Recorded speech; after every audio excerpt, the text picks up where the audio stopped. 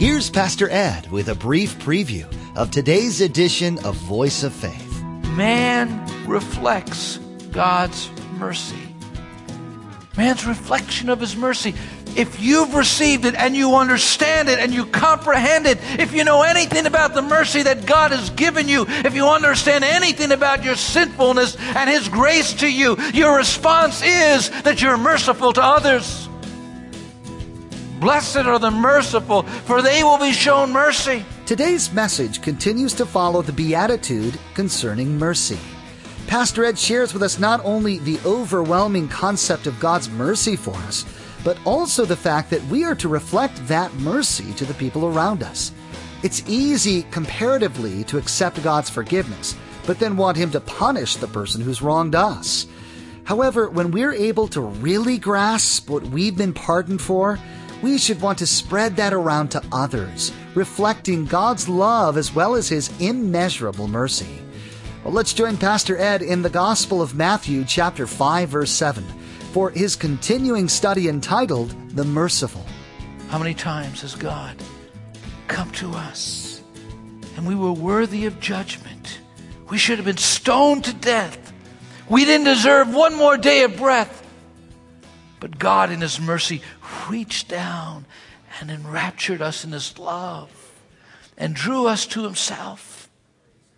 He says, neither do I condemn thee. Just go and sin no more. Shakespeare said, we do pray for mercy, and that same prayer does teach us to render the deeds of mercy. When God has forgiven you, you must respond by forgiving others. If you're poor in spirit, if you know that you're heaven's charity case, if you know that there's nothing in you to commend you to God, if you see the sinfulness of your heart, and you're smitten with that sense of unworthiness, you just have to be merciful. If you mourned and wept over your sins and the sins of others, if by God's Spirit you've been transformed on the inside and you've been made into a person that's meek, and before God you're mastered by nothing but the Master, and you're hungering and thirst for righteousness, you recognize that I don't have it within me. It's in God. And so you're hungry and thirsting for the righteousness that He gives. Then you have to be merciful to others. Man reflects God's mercy. Man's reflection of His mercy. If you've received it and you understand it and you comprehend it, if you know anything about the mercy that God has given you, if you understand anything about your sinfulness and His grace to you, your response is that you're merciful to others. Blessed are the merciful, for they will be shown mercy. I like the way it's been said, mercy comes down from heaven to earth, so that man, by practicing it, may resemble God. That's when we resemble God. When we relieve the distress of others. When they've sinned against God and they've sinned against us. Now, mercy is reflected in absolution. And Jesus said, be merciful just as your Father is merciful. We mirror to others what God has done for us. We mirror to others what we have come to know of the forgiveness of God. People sin against us. They hurt us. They let us down. And the circumstances of life conspire to test us again and again. And God watches our heart's response when you've been wronged and slighted. Do you have that forgiving spirit? It's not what happens to me that matters most. It's how I react to what happens to me. I want to read an incredible story of Sir Thomas More. Years ago in England, centuries ago, he was condemned to death through the jealousy and the hatred of those in the government. They trumped up grounds to take his life. And listen to his response. Listen to Thomas More's response. This is what he says. More have I not to say, my lords, but that St. Paul held the clothes of those who stoned Stephen to death. And as they now are both saints in heaven, and shall continue their friends forever, so I trust and shall most heartily pray that though your lordships have now here on earth been judges to my condemnation, we may nevertheless hereafter cheerfully meet in heaven in everlasting salvation. They were condemning him to death. And he goes into the scriptures and he said, as Paul held the garments of those who stoned Stephen, and Paul was saved, and now Paul and Stephen are in heaven as friends.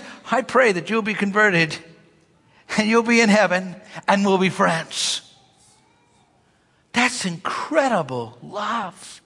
It's supernatural love. I could still picture them today, right in the front of the church, praying loudly and going out from church to church singing. Oh, they were a spiritual group, or so I thought. But then my image of them was completely shattered. I remember them coming to my office. Pastor, our mother is sick. She's in the hospital. If our brother calls, don't let him know. I tried to convince them that that's not the Christian thing to do. There may have been a falling out and their brother was unsaved, but maybe this is an opportunity to bring him. They wouldn't hear anything of it. The mother died. I received another phone call. Don't tell our brother where the funeral is. The brother called. He said, how could they claim to be Christians? We need to express mercy to those who have sinned against us. There's absolution that we give to others because we've been absolved of our sins. We've received mercy from God. Time and time again, if we go back in the journal of our minds, we can remember those times where we've asked God for forgiveness and we've asked Him for mercy and we didn't deserve it, but yet He reached down in the muck of mire of sin and lifts us out. Oh, we ought to reflect that to others. I think about a time in my own life. My mother did not have an easy marriage. My father was an alcoholic. And she lay dying in the hospital. And I said to Mom, I think Dad should be here. He should know. Because I think it's important to prepare for heaven. Because Mom didn't have much time left. And when my father came, and he was a very difficult man to get along with. But I'm so glad that he came, and my mother had a chance to offer forgiveness. Even though it was a difficult encounter. And shortly after, she went home to be with the Lord. People may hurt you deeply, but to offer forgiveness is to be like your Heavenly Father. Now, mercy is reflected in our actions. It's not only in giving people absolution, but it's in reaching out. Mercy reflected in our action. Luke 10:37 reads, the expert in the law replied, the one who had mercy on him. And Jesus told him, go and do likewise. This was the results of the parable of the Good Samaritan. It's amazing how cold and sterile religious institutions can be at times. It's amazing how cold and indifferent sometimes religious leaders can become. Oswald Chambers talks about that when he says, we are going to meet unmerciful good people and unmerciful bad people and unmerciful institutions, unmerciful organizations, and we shall have to go through the discipline of being merciful to the merciless. I think about one of the most admired women in the world, Sister Teresa. How she saw a need of people who were dying in loneliness and starvation in Calcutta. And she asked to be released from her religious order so that she could go and minister to them. With no funds and no backing, she went. And the very first woman, her body was being eaten by rats. And she picked her up and she took her to the hospital. And the hospital refused her. And she stood there until finally they would accept her. And then she went and found a Hindu temple, and she began a hospital, and others gathered around. And by the time of her death, there were over 10,000 lepers in 28 countries being ministered to that order that she founded. And being interviewed by the BBC, she said, "Nothing makes you happier than when you really reach out in mercy to someone who is badly hurt." We ought to be the Good Samaritans, as it were, reaching out to people in our culture who are caught in the muck and the mire of sin. Yes, they've gotten there because of their decisions, but for the grace of God, there we would go as well. Jesus said, "Blessed are the merciful, those who don't keep a long account of grudges." Everybody ought to have a cemetery and a plot where they bury old wrongs done to them and old hurts, and they ought to leave it there. That cemetery ought to be called Calvary.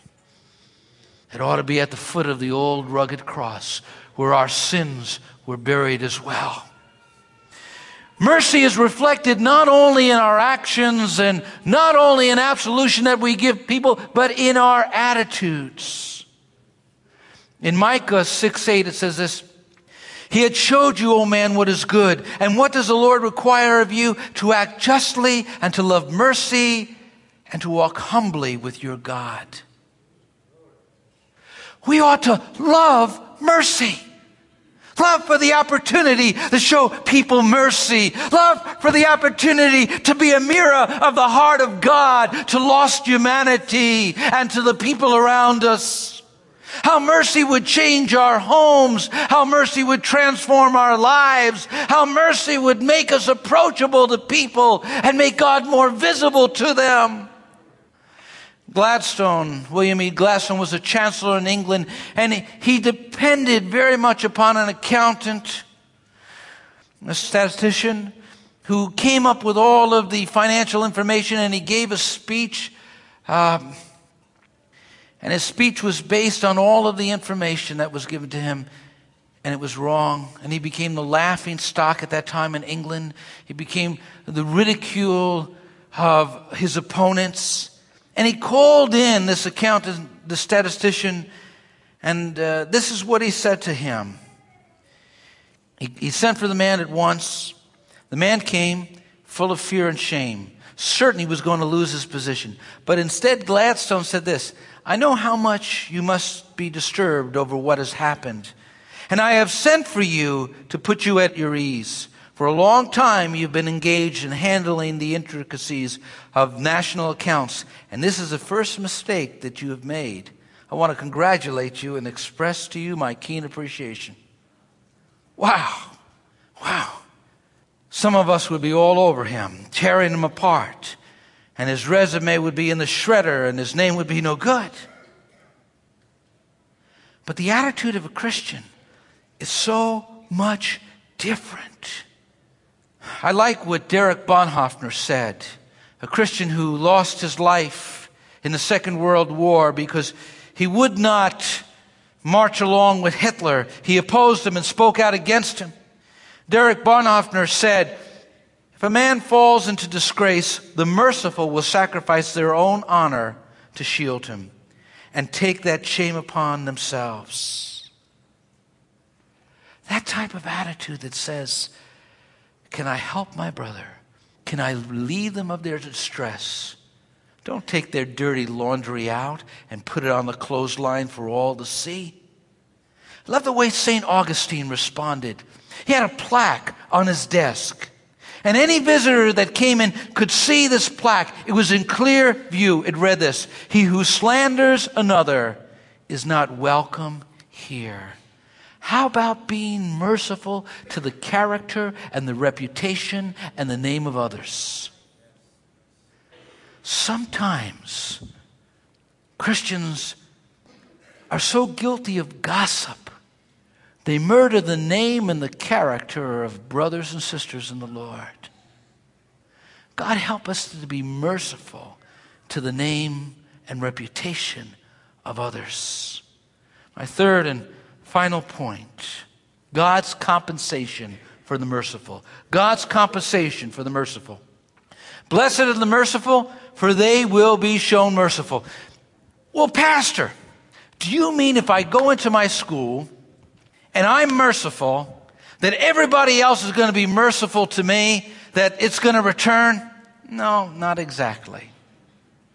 Because the most merciful man that ever walked the face of the earth, the Lord Jesus Christ, received no mercy at the hands of men when they took him and hung him on a cross and crucified him. It doesn't mean that people won't take advantage of you. It doesn't mean that people won't take advantage of your attitude of mercy. It does mean something else, though. It does mean that mercy carries with it its own reward. Every act of kindness carries with it its own reward. It blesses the giver as well as the receiver. It blesses the receiver with joy. It blesses the giver with joy. It's twice blessed. See, the merciful will be blessed by God Almighty. He will see to it that you are repaid. You may not be repaid by the hand of men, but you will be repaid at the hand of God. And He's the best employer to work for. Mercy carries its own reward. It carries with it that Christ-likeness. It carries with it that transformation on the inside that makes you the type of person that's going to be happy. Happiness is never found in its pursuit. It's a byproduct of living a godly life. The blessings of God are tied to the precepts of God. The blessing and the favor of God are tied to the conditions that He sets forth in the Sermon on the Mount. Mercy is rewarded by God. Not only does it carry its own reward, but it's rewarded as well by God. In 2 Samuel 22:26 it reads, "With the merciful you will show yourself merciful." I like what Luke says in the Gospel of St. Luke. I'm reading from the New Living Translation. "Stop judging others, and you will not be judged. Stop criticizing others, or it will come back on you. If you forgive others, you will be forgiven. If you give, you will receive. Your gift will return to you in full measure, pressed down, shaken together to make room for more, and running over. Whatever measure you use in giving, large or small, it will be used to measure what is given back to you. On the day of judgment, I want God to have a big ruler of mercy for me. And I have a way of contributing to that in the way I treat others. In the mercy I give, God's keeping an account, and He keeps the record books. Don't worry. He keeps accurate accounts, and He's writing it all down. It's in His book. With the merciful in the day of judgment, He will be merciful. I can look forward with confidence to standing before my God, because I know that what He has done for me, I've mirrored to others. I've shown mercy to those who have wronged me, who needed a helping hand even though they didn't deserve it. I've reached out to relieve their distress. that can be your testimony. That can be your confidence. That can be your assurance, because one day we will all stand before God. She didn't live in London, and she didn't hear C.S. Lewis's radio broadcast, but she did live in California, and she did attend Robert Schuller's church. In fact, she was close to their family, almost like a nanny, watching Robert Schuller's children as they grew up. She was a widow at that time, and she had suffered a deep hurt, buried. One day in the bulletin, she opened up and read that a kamikaze pilot was going to come and share his testimony Sunday night. She went up to Pastor Schuller and said, "I don't think I'm going to be here for service." And Robert Schuller said, "Oh?" And then he remembered that her son was killed by a kamikaze pilot. He said, "Bessie, I don't think it will hurt if you miss one service." That Sunday came, and the kamikaze pilot shared how Jesus Christ marvelously saved his life. And had not the war ended, he would have given his life for the cause of Japan, but now he was giving his life for Jesus Christ. At the end of the service, one of the associate pastors was taking her down, and as he came to the very last part of the church, the last rows, suddenly an older woman stepped out right in front of him.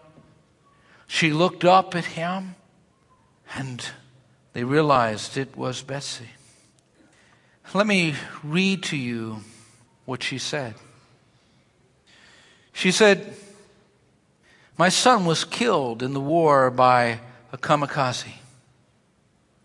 God has forgiven you for your sins, and tonight he has forgiven me for mine."